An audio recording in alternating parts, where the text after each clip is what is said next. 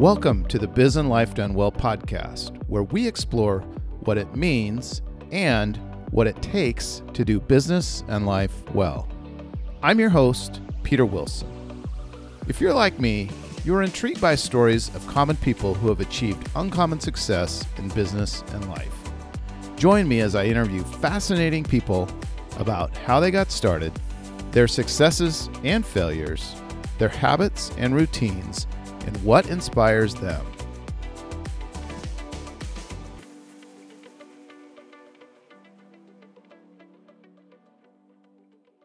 Today, my guest is John Marshall, the founder, owner of Results Driven. Thank you, first of all, Peter, for having me on the podcast. I'm really honored to be part of it for both you and your ever wide-scoping listeners. So the name of the firm is called Results Driven.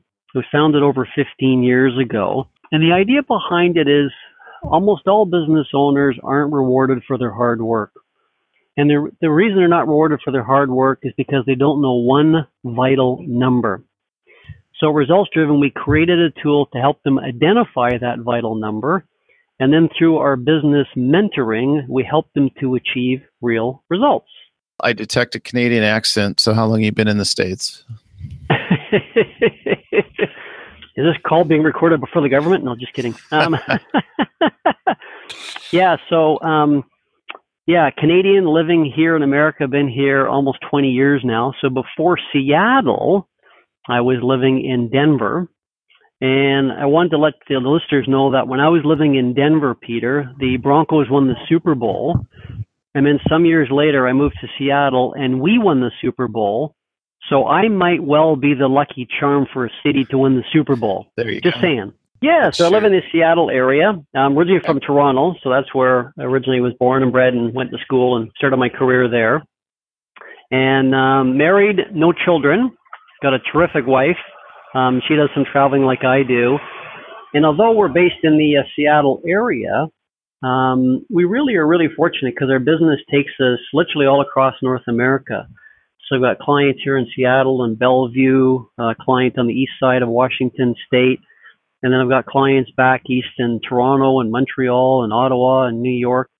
So we're really fortunate because what we do really applies to small business owners literally anywhere in North America or almost in any part of the English-speaking world. What qualifies you as being the business expert? Yeah, a couple of things. A great question, by the way, to lead in. So let me share a couple stories, if I may, for the listeners. Sure. So I have a business degree in marketing, and I work for Procter & Gamble at a university. And it's just a terrific place to work when you're that age. You know, they're so disciplined, they're so regimented. You learn a lot kind of in business and marketing from probably one of the premier firms in the world.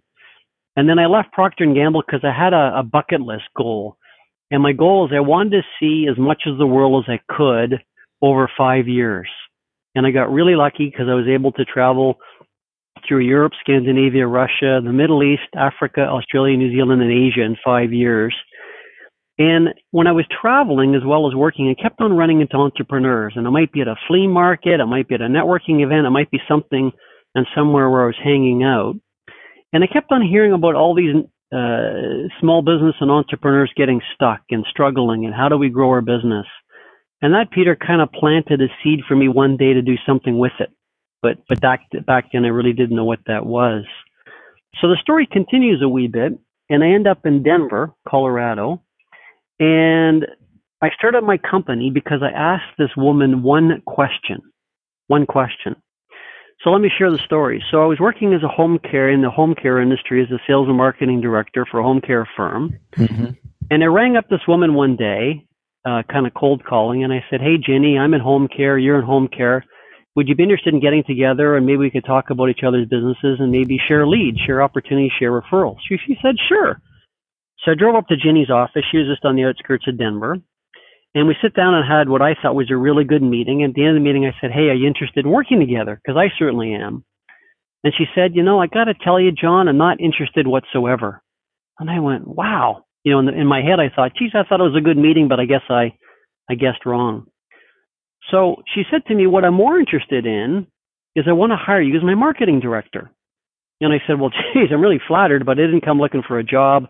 I don't have a resume or CV. I'm really sorry. There must have been some miscommunication. And then I turned to her and I asked her one question, and that question launched my business. And the question I asked Jenny was, I said, Jenny, I've always wanted to have my own business consulting company. Would you consider being my first client? And I paused and she said, okay.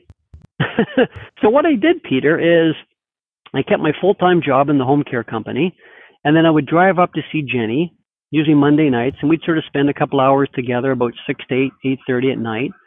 And although she bought a franchise, she wasn't getting much help. So I began to help her with sales and marketing and finance and operations, just kind of typical stuff that a business owner should know. Mm-hmm. She's a wonderfully talented social worker, but she wasn't getting that assistance. And within, less than 5 months, I helped her to double her revenue. Wow. So I thought, wow. So I said, John, maybe there's something there for you. And that was kind of the genesis for Results Driven. And that's how I started my practice. Wow, that's a great story. So one question, which is sometimes the question that a lot of people never ask, would you be my client? Let's not beat around the bush. I like it. Yeah. That's awesome. Yeah. Just, thanks. So you started with one client. I know for a fact you have a few more now. So I got a second client, so I doubled my volume. There you go. Yeah. So 15 years later, though, what was the journey like, that 15-year journey as you grew your business? It's been really wonderful for a variety of reasons. First of all, most business owners get into the business because they love what they do, but they need help. I call it being stuck on the treadmill, the day-to-day activities. So they're overwhelmed, overworked, but they don't know how to fix it. Mm-hmm. So at Results Driven, we get real lucky because we help them fix that. And over these last 15 years, I've worked with clients in more than 30 industries. So probably an industry that maybe one of your listeners is involved in. So to put it in perspective, there's social media firms, CPAs, architects, landscape architects, digital media, trucking, logistics, retail, restaurants, warehousing. And the sweet spot typically is the small business owner. So how I define small is solo to about 10 million in revenue. Mm-hmm. So I consider that kind of the small. And it's been really wonderfully fun for Results Driven, because not only have we helped them, through one-on-one or through our peer groups that you're aware of course. Well, we also do a lot of speaking. I probably have about 4 or 5 speaking engagements a year. I've spoken in Colorado and Utah and Vegas and Banff and Toronto and Vancouver. Had a chance to speak overseas a couple of years ago, Utah. And it just, not that I am or Results Driven's a professional speaking firm, but they just like the messages that we have to say and hear. And it's nice for me to be able to share some ideas and impact an audience, however large or small that they are. So one of the things I noticed about your approach is that it's very practical. So I don't want to put words in your mouth, but that's just my own observation, that it's very actionable and very action-oriented. What would you say, in a nutshell, is that differentiator for your approach? Yeah, it's a great observation on your part, because I'm a real big fan of how-tos, like the specifics. I think the challenge with too many consultants, and this is where consulting gets a bad rub, is 2 things. Number one, most consultants aren't particularly good at what they do, but they want to charge a lot of money to fix something. And then when they try to fix it, they try to bolt on or slap on too much theory. And I'm much more about the practicality, because the business owner wants to know, how do I specifically need to do this? Mm-hmm. What do they specifically need to do? So all the tools, everything that I've designed at Results Driven is really about, what do you specifically need to do to take action, and what are the how-tos? So, for example, if someone says, I don't have a good follow-up system, which is common for probably a lot of your listeners. So I say, okay, well, what are you doing at the moment? And they tell me, and it's usually not a whole lot. So I say, well, what we need to do is create a follow-up system. So we start with step 1 and go through to probably step 12. And that might be using a CRM, customer relation management software. That might be using Constant Contact or, a MailChimp. What letter do you need to see them first? What do you do second? What do you do third? What does that email look like? What does the phone call look like? How do you track that in some sort of a spreadsheet like Monday.com or something? But what they love and value is it's very specific, based on tried and true theory and practicality, that they can then adopt with and run with. Because when they start to do that, that's when they're going to get the results. Versus, you should have a follow-up system. Well, everyone knows that. Hey, John, tell me the specifics. So I'll walk through very specified actions that they need to take and then work with them on an ongoing basis to make sure that they're doing it. How did you find your clients? I mean, we heard how you found your first client and you've grown to 30 industries. So what was that journey like just for you from a sales and marketing perspective? What did you do? Really, to grow any business, your listeners may not like this, but there's no secret sauce. There just isn't. And if anyone says they've got the secret sauce, they're not being accurate or fair. Any business has to do a variety of things, and you know that even with your own practice. So probably the biggest thing is you've got to be visible in your market, whatever market your listeners are in. So you want to be involved in various associations. We belong to more than half a dozen associations. You want to stay with them consistently in contact. In some stage, as you know, we do a newsletter that goes out to 5,000 folks every month, and has done so for the last 8 years. Wow. I used to write the newsletter written. Now it's a video format, and I turned that video into a video about a year and a half ago. And that video format has got me speaking engagements in Vancouver and Colorado, and I've got a couple of others that they're talking to us about, because it's just staying in contact with them. And the video is a typical 2 or 3 minute short story. So visibility is really important, doing a lot of networking events, just being where other business owners might congregate. I'll often ask my clients, what events do you attend or go to, which is real important. Probably the next big thing is follow-up, because not everybody's ready to buy your product or service when you're ready to sell. In fact, only about 3%. So you need to follow up with someone consistently. Right. In fact, just this week I was speaking at a conference, and I reached out to someone, and the woman said, "Hey, I'm really busy with my practice and my kids. At this stage, I'm not interested. Reach out to me in a couple months." Okay, that's fine. So she'll go into the database, and I'll probably reach out to her either before the end of the year or the early part of next year. Because the last thing you want to be is what I call a PITA. And a PITA stands for, you might have to delete this, it's pain in the ass. You mean you don't want to do that to a prospect, right? Yeah, you just want to be, you want to be consistent, but you don't want to follow up so you become annoying. So it might be once a week, once every couple of weeks, whatever it looks like, but certainly not more than once a week, Right. And just be respectful of their time. So when you start to do these activities consistently, day in, day out, week in, week out, magic starts to happen. Business starts to increase whatever business your readers are involved, your listeners are involved in, because you're doing those things on a consistent basis. So, what would you say is your strongest skill or trait that you bring to the table?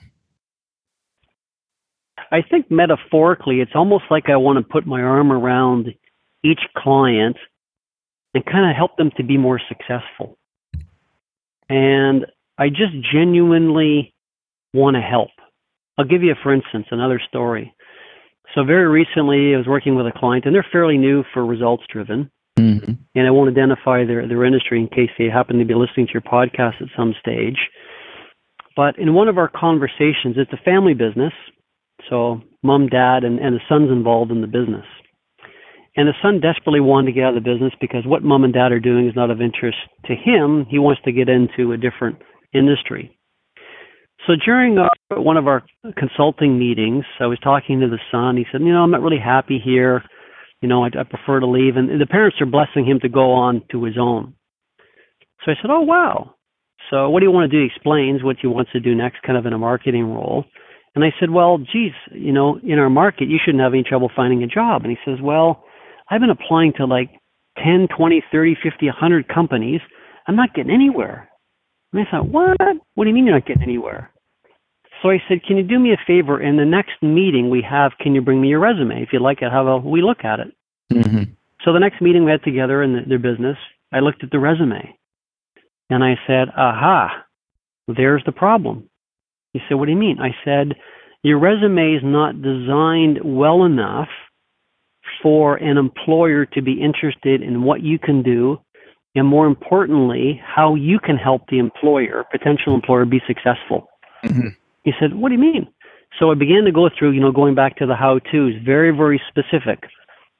And I said to this person, here's what you need to do, step by step, to get very, very specific on that. And we walked through redesigning it, not making him look any different than what he was, but positioning him to be far more successful, Mm-hmm. significantly more successful. And what did end up happening, making a long story short, was he not only got one offer, but he ended up getting 2 offers. And now he's left the firm. And, the mom reached out to me recently and said, wow, I can't believe it. Thank you very much for helping my son. And, I really, really appreciate it. She says, how do you feel about helping my daughter? Okay. And, that's just the way I'm wired. I mean, I could look at his resume and give him a couple of cursory ideas, but I really dug into it and said, how can I help Bob? We'll call this young chap Bob. How can I help him be successful? So to answer your question, kind of a long story, but my DNA is, how do I help? How do I get the specific information that they might not be able to see because they've got blind spots, and help them be successful? Right. So how do you define business done well? I think a number of things. I think the highly successful elite firms that we work with, or to get there slowly, is they believe they genuinely want to help their client with a problem, an issue, frustration, whatever it looks like. Mm-hmm. And everything they're designed around their business is to help their clients be more successful. Mm-hmm. So that's their marketing materials, that's their culture, that's the way they answer the phone, that's their follow-up. If a customer's not happy with something, they don't nickel and dime them. If they've got to give them a refund, partial refund, they just do it because they know that's the right thing. So they're not about money. Typically, money comes over time to them. Mm-hmm. But they really believe if they're doing the right things to help the client be successful, they'll just spin back to their business. So that's their DNA. Their total focus is, how can we help all of our clients and whatever they're doing and how many there are be significantly more successful. You've seen a lot of businesses. You've crawled, through you've got out the microscope and gone through the details. Crawled through the muck. Yeah, exactly. Sure. What's the one thing that you see, or is there one thing that you see that's kind of the biggest sort of stumbling block? Yeah, great question. So here's what I typically see, and I would say the number one thing that they don't do is they don't delegate, and tied together with that, Peter, is they don't set expectations. So what do I mean? So typically at that stage, let's say they're a $2 million business. Yeah. There's probably a pretty high likelihood that, they've got some staff with them. So let's just say it's 7, 8 staff, depending upon their business model. Sure.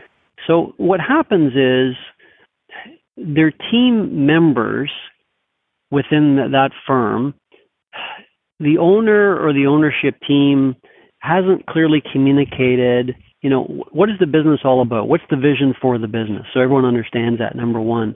Mm-hmm. Number two, they then don't delegate to, the marketing person, the ops person, the person on the front desk, the shipper, receiver, whatever their business is. But more importantly, is they don't set the expectation. In other words, what's their job description? So I'll give you, for instance, one of the tools I was just talking to a client earlier today about, and you're aware of it too. It's called the Performance Scorecard. And it's a very simple tool. I love simple, because when you have something simple, you can do it, you can take action, back to your earlier point. So the Performance Scorecard is just basically an Excel sheet, if we think of Excel for a moment. And when you look at any position with an organization, you've got 10 skills, whatever those skills are for that individual within that firm. Now, you define those 10 skills, whatever they are, and then you set up a scorecard so the score per skill is 0 to 10. 0 being you don't do it, 10 being you do it each and every time. So you go through 10 skills, maximum score 10, the total score is 100. 10 times 10 is 100. Right. So what you then do is have the employee fill it out and get their number, whatever it is, like say 73 out of 100. And then the owner fills it out and gets their number, and let's say it's 48 out of 100. Well, the difference between 48 and 73 is quite a large gap. Yeah. So then what the owner can do, and or the managers, they can start to coach and train to get those numbers more in alignment based on these 10 skills. But the secret sauce is you don't do, 6 or 7 skills at once. You just pick 1 or 2, ideally 1, and you work on it for the next 30 days. Right. Whatever that skill is. The beautiful thing about the scorecard is the person, the receptionist, the marketing person, the ops person, they now know what they're responsible for. They now know. Okay, I'm responsible for these 10 things. Maybe it's a little bit more, but these are the 10 core things. So to go back to your question, if the owner thinks like this, number one, they delegate, and then they delegate with a tool like this. Their team members love it. They've got accountability. Everyone's got the same expectations, and things begin to happen almost magically because everybody knows, hey, you're performing or you're not. If you're not, how do we correct it? Right. So it's almost a self-correcting tool as well. Right. And something I created and have used for, many, many years.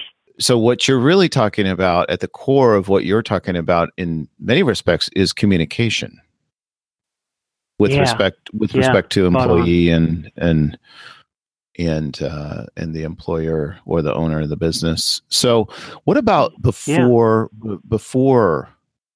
we bring somebody on? Let's say we're in a hiring mode right now. We're growing. We need to hire. Yeah. What sort of tips do you have for hiring? What sorts of practices do you like to see implemented in your clients? Well, a number of things. You mean apart from foosball and free beer? Yes. Yeah. What are we looking for in an ideal employee? It's sort of what I'm getting at. Yeah. It starts off with a great ad, and don't write an ad which looks like a laundry list or a grocery list of, you got to have these 47 qualifications because it ain't going to work.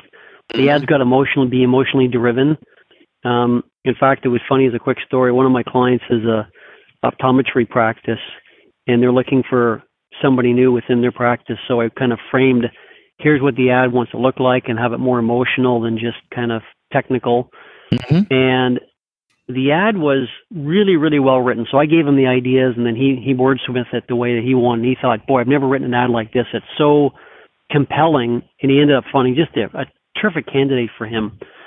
Well, what makes the story fun, at least from my perspective, is he was sharing with me recently that the contact sales rep was calling on him recently, and she noticed somehow his ad being posted somewhere on one of the job sites, and she said, "Man, that's exactly the kind of ad all the optometry practices should be writing." So she's using that ad now as a benchmark when she calls another optometry practices saying, "Hey, here's a well-written ad. Here's what you want to do."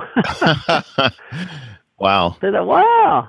Well, that's and that is especially important these days with the millennial workforce because they care about where they work, the mission of the company. It's not just about benefits and what am I doing and am I qualified, and it seems like they want to have more of that philosophical connection to the business. So that's good advice. Yeah. Great advice. Yeah. So let's get to know John a little better. So what I'm interested in, just it's kind of outside of the professional arena. What sort of habits and routines have you adopted over the years? Whether it's intellectual pursuits or physical pursuits, or just what what interests you outside of the business? You mean apart from sitting on the couch and doing nothing? No, just kidding.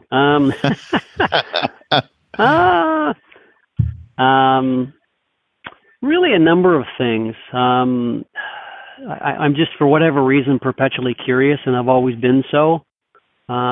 Way back when, I remember being in business school, and one of my professors, I think it was second year in business school, said to me one day, she says, "John Marshall, all you ever ask is why? You're becoming tiresome." And I said, "Well, I'm curious." Yeah. I don't think she liked that answer. And when I opened up my grades at the end of the year from her, I thought, "Oh, I'm going to get like a D- or maybe a C or something." And lo and behold, I think I got an A-. So I don't know, maybe she felt sorry for me. So curiosity would certainly be one. So where I'm going with this is I love to read. I read lots of magazines, articles, books. I just like soak up information. I'm really fortunate because I get to work with so many different industries. So I get to learn best practices from what these folks are doing. Right. And if I'm at a conference, I'm always listening to the other speakers just to see what they're sharing, not to plagiarize it, but just get a different perspective on that. And sometimes I'll even sit in, some conferences where it's dental related, and I'm not a dentist or denturist or dental lab guy, but what are these guys doing with technology, and what does that look like? So I'd say curiosity is one. Like to stay fit. So I like to exercise a lot, which is nice. I got a kind of a home gym that I look after. When I was in Colorado, I used to do the extreme skiing, going up over 12,000, 13,000 feet and doing the double blacks. It was a wonderfully wicked rush with that. And just really kind of enjoyed that because it's the physical and intellectual pursuit when you're skiing, that kind of terrain. You really challenge your mind and body. And then we like to travel a lot. So typically every year we do at least one big vacation, because I've traveled a lot before I met Brenda, and she hasn't done the same amount of travel. So we're always having somewhere big to go. So this most recent year we did Ireland and Scotland. Okay. And the year before that we did 2.5 weeks in Italy. I think she wants to go to Iceland next or something. That will be on the list. We've done, the typical Arizona, Hawaii, Mexico vacations, but we love to travel. Yeah. Just, again, to see other parts of the world. I got real fortunate when I was traveling. There I am in the Serengeti, in Africa, looking at, the wildebeest and the lions and the kudus and leopards and the cheetahs and the elephants and such. So, want to experience some of that. And then I guess probably, a final point is just, making sure you've got, take care of yourself so you've got, the right attitude. Because with your business being the owner, that it takes a lot of mental horsepower to engage with clients at a really, really deep, valuable level. So you just want to make sure that you can bring your sort of A game, your best to every, conversation and consultation. Yeah, that's right. So what's the most exotic destination? Serengeti is one you just mentioned. What's the, what's your most memorable exotic destination you've been to? Boy, that's a good question. So I'd probably go back to the Serengeti, and I'll tell you the reason why. And this is something I still pinch myself to this day. Sometimes you're lucky because you're at the right spot at the right time for the right reasons. Yep. So let me kind of frame it just for the listeners. So I was in Africa, and I did an overland trip where we left Nairobi, the capital of Kenya, and we went due north and due west, sort of into the central desert area of Kenya. And the definition of a desert is where nothing will grow. I mean, that's the true definition. Nothing grows, not even tumbleweed. Yeah. So here we are we're having lunch. So we're in a Bedford truck, which is an army vehicle that they use for these, 2-3 week journeys. And you're sleeping in a tent. I mean, it's as rough as you can get. So we're off to the side of the road, and there's no roads up there, so it doesn't matter where the hell you pull off. We're at the side of the road, and you've got a cook and a guide to cook a wee little lunch for you and start a fire. So they were just kind of hanging out, and it's probably, I don't know, 100 degrees out, sunny, warm. And it's as flat as a 4-lane highway with geography. There's nothing around us. You can see literally for probably 10 miles. That's that hard-packed dirt, which is kind of indigenous to that area. So we're sitting there hanging out, and next thing you know, we see a little bit of dust coming towards us, and a little bit more, and I thought, well, I wonder what that is on the horizon. So next thing you know, these 3 African warriors approach us. And to put it in perspective, these 3 guys are as dark as a black piece of coal. Yeah. They're barefoot. They're literally naked except for a loincloth. They've got the spear and the shield, and these guys are out hunting. They're actually out hunting. Wow. So as they're approaching us, and I was in a small group, maybe 10, 12, 14 people, none of us were afraid, right? Mm-hmm. So the guide said, oh, no, they're just out hunting. They're going to come over. So they talked to the guide in Swahili, and I thought, man, I'd love to get a photo. But part of the protocol there is they don't want their photo taken because they think that's going to steal their spirit. Right. So you can't do it. So you just sit there and awe and look at them. You also realize, or part of the story is these guys are camouflaged. So they've got kind of war paint on their front and their back and everything else. Mm-hmm. So you think they're camouflaged. You think, well, how can they be camouflaged when everything is flat? There's nothing out there. I mean, aren't they going to be seen by the lion, the wildebeest, the kudu? I mean, come on, guys. Right. Kind of looks like a Disney movie, right? So what happens is after about 10 minutes, these guys just leave. And you could see where they're leaving, a straight line.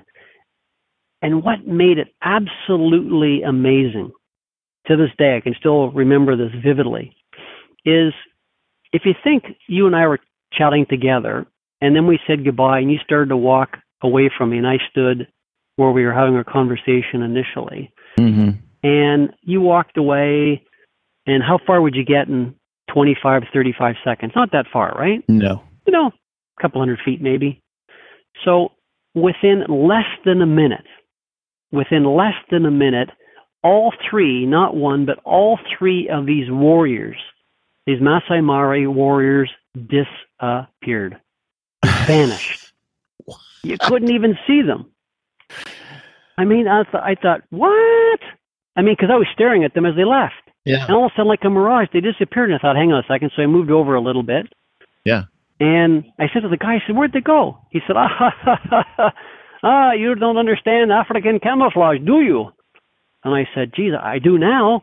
I mean, it was absolutely amazing. And these people, Peter, were from my perspective, the dawning of man. Barefoot. They had feet that were, probably twice the width of our feet. Their hands were hunter's hands. Although they were lean, they were incredibly strong. I mean, you wouldn't arm wrestle with these guys. Right. I mean, they were true warriors in the sense, and they were going out to kill something to bring back to their family so the family could eat. And it was just remarkable, being that day, that situation, just happening to see that, and they came up to befriend us. And that's cool. Just seeing that firsthand was truly amazing. That's an amazing story. That is very cool. Yeah. Of all the businesses that you've worked with, what is one situation where you thought it was hopeless? When you kind of had your doubts about going in, you were kind of like, can I help you? I'm not sure. Maybe against your better judgment, you started working with a client anyway. Yeah. And then it just completely surprised you. Yeah. I started working for this firm, and I thought, boy, they don't have any hope. I don't think they're going to do that well. And I ran this guy, Peter from Biz Marketing, and no. Wait a minute. Hang on, edit. Where's the edit button? Damn it! Yeah, I've got my finger on it right now. That's right. You need the zapper button. That's what you need, right? When someone gives you a hard time. Exactly. That'd be funny having someone on the phone call and you push it, and all of a sudden, like electric shock. Another hybrid.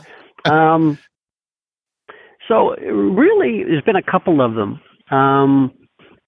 but a few of them kind of stand out. And typically, some of the folks are reticent to get help. They got all the answers, they've got everything, it's perfect. Mm-hmm. So typically, if and when they sign up with Results Driven and begin to work with them, either in the peer group that we run or consulting, is the first meeting, 2 or 3, is often quite awkward. So what I mean by that is, you go into their office, if you're visiting with them, Mm-hmm. they typically lean back in the chair, they've got their arms crossed. Although they're listening to you, they're not really listening. And the answers they give is like, well, I'm not really sure why I kind of hired you. We've kind of got everything dialed in. We're doing well. I was just bringing you on board as a courtesy to my wife or my husband or my son or investor because they said we should look at you because we hear you're good. Mm-hmm. So they're very resistant at the beginning. Right. And you can feel it, you can sense it, you can taste it. So what I always do is I just go, I'm not going to kind of be the bull in the china shop. I'm just going to go slow Mm-hmm. and just be curious about their business. So it might be, let's just say you're, talking to this guy and he's in this chair. You might say, hey, Bob, let's do a favor. I've never been to your business. Can you walk me around? Mm-hmm. So he walks me through the front, takes me maybe to the back where the shop is, whatever this is. I started to ask him some questions about the guy working on the lathe. How long has this guy been working with you? And how did he get started here? And, oh, wow, look at the inventory you got there. Who's this for? What client is ordering this, this product? Mm-hmm. So what I start to do is I want to really engage in their business and understand. Mm-hmm. Okay. And then I might start to ask some questions, or as I'm walking around being purposely curious, I might think, okay, I got to ask him this and this and this when we get back. So I get back to his office, and then I start to ask him some questions, or when I'm on the floor with him, like, hey, I noticed you got like a lot of inventory of the blue, Mm-hmm. and it says 1973 on it. How come? Right. Yeah. So what I'm doing here is I'm trying to break down the barriers, albeit slowly, Mm-hmm. because he's still going to be reluctant, And then he'll share a little bit more information, and then I'll ask a few more questions. And my tonality is very supportive and engaging. And I realize that there's probably a high likelihood that he needs help, and he wants help. But particularly for men, and we can say this both being men, sometimes it's the male ego gets in the way. And that's okay. That's What? okay. We'll get there. Stop the tape. Stop. So it's more of those situations of just trying to understand where they're coming from, but approach the communication, a great word you used earlier, in a very systematic way. Mm-hmm. So what I'm doing is very purposeful because I want to help them. Right. And I keep saying that. And then we begin to set up, okay, here's the first thing that we can do. I always kind of try to start with 1 or 2 things, and then we build that kind of muscle. Okay, let's do this. Wow, you did that. That's great. You got this done. You got your inventory cleaned up, or, Right. One of my clients one time had a real issue with bad debt. So we got that cleaned up. That was their first thing. And they managed to collect $60,000 that was beyond 180 days outstanding. Thought, wow. Like suddenly when you help with someone that specific, you get their attention because they know Right. you want to help. Right. Yeah. Right. So you're not just speaking in sort of platitudes. Yeah. Yeah. Very much so. Hmm. So, So you've been in business a while. You've coached a ton of businesses. So is there any person or book in particular that has really inspired you? boy. Well, of course, we both love StoryBrand. I think that's a really monumental book, Yep. which I think is really, really great. Yep. Is there one book? Gosh, the reason I'm even hesitating is I probably have read, I don't know how many books, a lot. I don't know what the number is. I read a lot of magazines, subscribe both digitally and like the physical copy of them. Right. On that. Right. I really love Entrepreneur Magazine.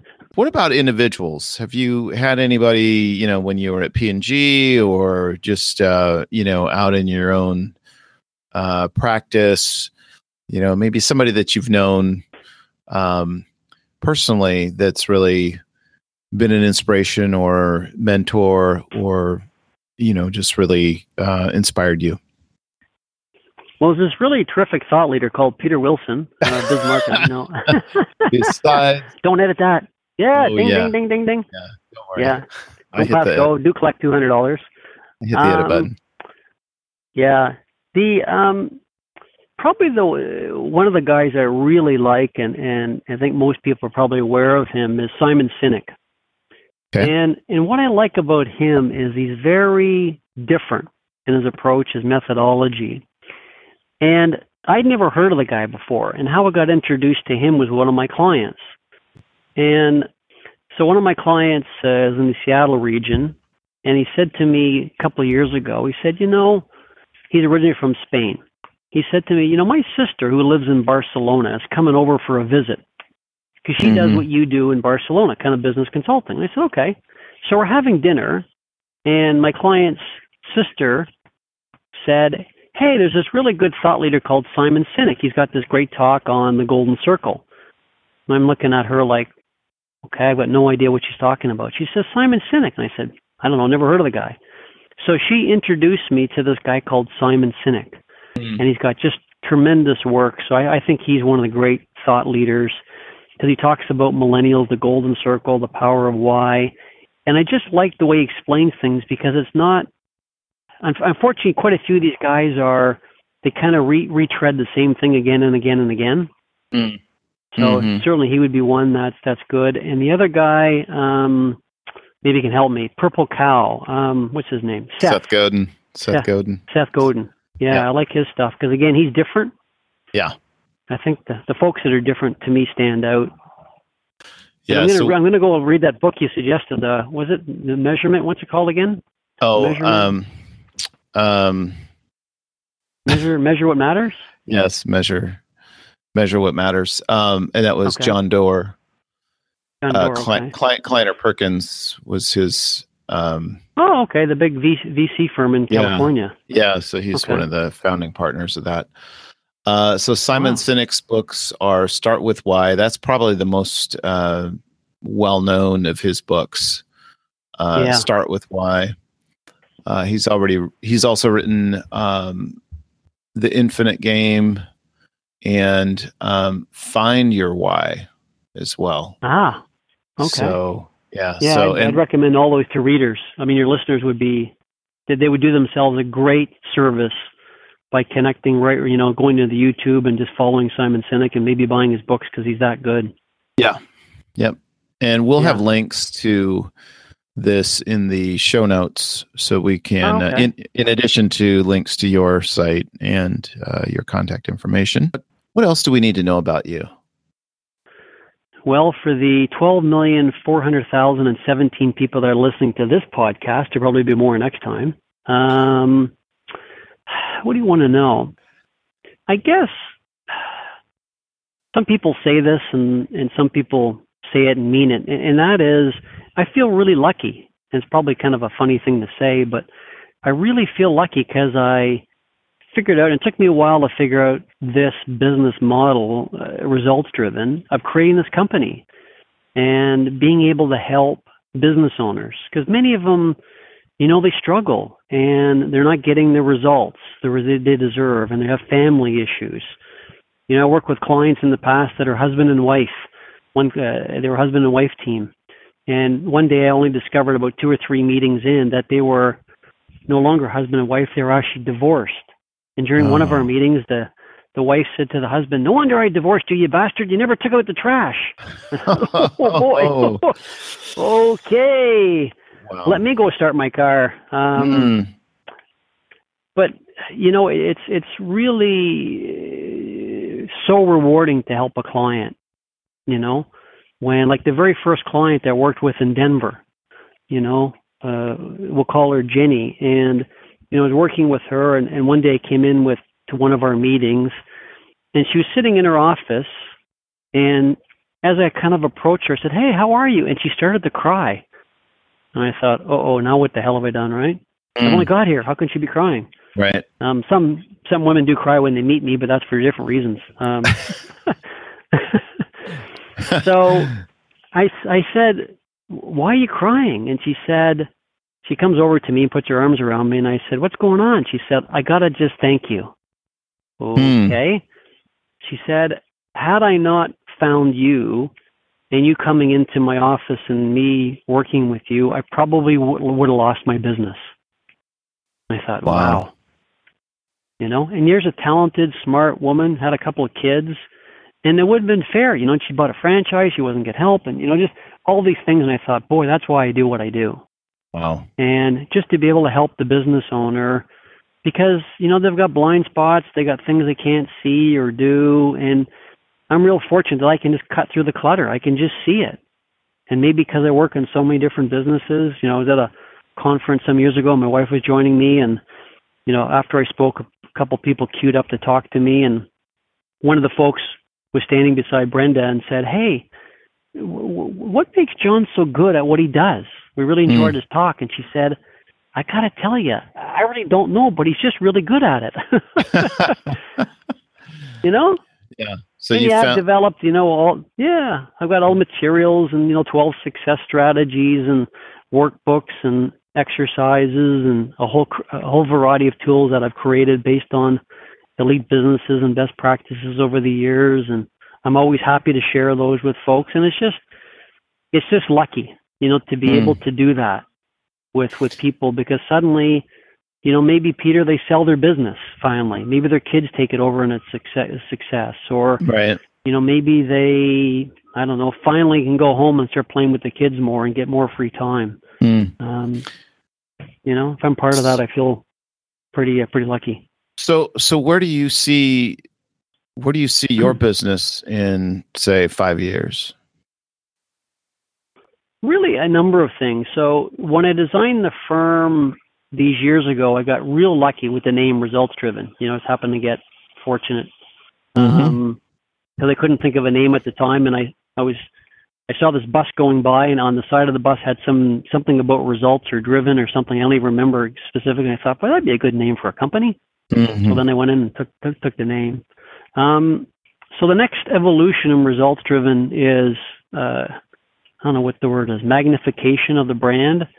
So what we're going to be doing, it could be as early as next year. That's the tentative goal, is to license this. Okay. So the plan is to have results-driven licensees, coaches, consultants, mentors, all across North America. So, you know, they'll have access to all the materials that I've created from all these businesses. So this is, you know, the workbooks, the strategies, the tools that I use very frequently in my talks and presentations. So all of this will be created, how to form peer groups. All of it will be created from A to Z, like absolutely everything's done. And I know it works because I use it. So someone says, well, why is that going to work? And I said, well, I used it, and here's my results, you know? Right. So that'll allow Results Driven to go in a variety of different cities and states and provinces and countries to, you know, help somebody who's maybe a consultant or struggling or now wants to go in their own business but doesn't know how to start one. And then, you know, eventually we'll have, you know, like an annual conference where guys like Peter Wilson will come down and speak, you know? Yeah. So it might be 20, 30, 40 guys or 10 guys. And, you know, eventually I'd like to get it to, it's a fair size number. I don't know what that number is, maybe 100. I don't know what the final number is, but yeah. If some guy could be doing this in, you know, Dallas or Chicago or St. Louis or, you know, and just, you know, they may be struggling with their own consulting practice and, you know, with the stuff that we've developed, they'd really benefit from it. More importantly, the clients would as well. That's part of the charm, or not the charm, that's part of the sort of what we like about StoryBrand is the framework. And you have a framework as well. And I think folks like to have a framework because it's easier to understand. And you having, you know, got exposure to StoryBrand, that's a good link for the listeners too to get engaged in. Oh, yeah. Yep. It's brilliant stuff. I mean, it's absolutely. Again, it's kind of making sense of, wouldn't say things that are complicated, but things that we don't have experience For example, one of in your steps, one of the know your number or what's your numbers is talking about your customers, and do you know which are about to become even bigger customers, which are about to leave you. And one of the things that I identified was that I had no idea. And so in our own case, so what we did, and it's not something they necessarily teach you in business school. It's just a basic, hey, do you know today the status of your customers? And it's pretty easy. Do you or don't you? And all it takes is one customer who leaves unexpectedly to really give you a wake-up call to that fact. And I think for us, that's why I like the program that you offer, just because it is so action oriented, but also very just so practical, as I mentioned earlier. And so that's been extremely helpful. So that's good advice, John. So how do we? Folks? And just to a point, if I may, Peter, because you wonderfully kind of teed that up. So for the listeners of your podcast, is if anybody I haven't had the pleasure of meeting yet, wherever you're listening in from, and Peter referenced something called "What's Your Number," and what that is, folks, is it's one of our business tools. It's probably one of our most requested. And it allows you, after you complete just 20 questions, it allows you to find out how healthy is your business on a scale out of 100. And more importantly, how to find out how healthy your business is in 6 key areas of every business, the elite businesses, which are vision, strategy, growth, process, people, and customers. So if you'd like a copy of that, What's Your Number? Actually, we mail it because it doesn't PDF well, and it's much more fun to have it as a physical hard copy, 4-color. So if you'd like a copy on that, you can reach us at results-driven.com. And my email is john, @results-driven.com. And if that can ever be of interest to you, your team, just let us know and we'll be happy to send you one. Perfect. Yeah. That's perfect. Yeah. And we'll have links as well in the show notes for that, John. Sure. Well, John, I really appreciate your time today. Thank you for sharing your business and life done well. Yeah, a couple final comments, if I may. First of all, thanks for having me on the phone. I really appreciate this, Peter, number one. Sure. And for those listeners who are engaging with Peter or know of Peter and that sort of stuff, he's brilliant. He's really, really talented at what he does. He understands how to help businesses win online, which is a very complex beast in and of itself. And he's doing really terrific things with his clients. So if you're not yet a client of Peter's, pick up the phone, have a conversation with him and his team, because they're that good. They really demystify what you need to do step by step to win online. That's their slogan. And it's not just a slogan, it really is reality. So if you happen to be listening to this, maybe someone's passed on the podcast to you and you don't know, Peter Wilson of bizmarketing.com, do so. Because you and your firm would be, so much better off as a result of Peter and he and his team's assistance. Yeah. Well, thank you, John. I appreciate those kind words. Yeah, it's been a real honor to have me on the podcast, and congratulations on doing them. I think it's going to be a brilliant step for you and your business. Yeah, great. Awesome. Thanks for listening to this episode of Biz and Life Done Well with Peter Wilson. You can subscribe to us on iTunes, Google Podcasts, Spotify, and most of the other popular podcast platforms. Please tell your friends about us and leave us a review so even more people will find out about us. Thanks again. We'll see you soon.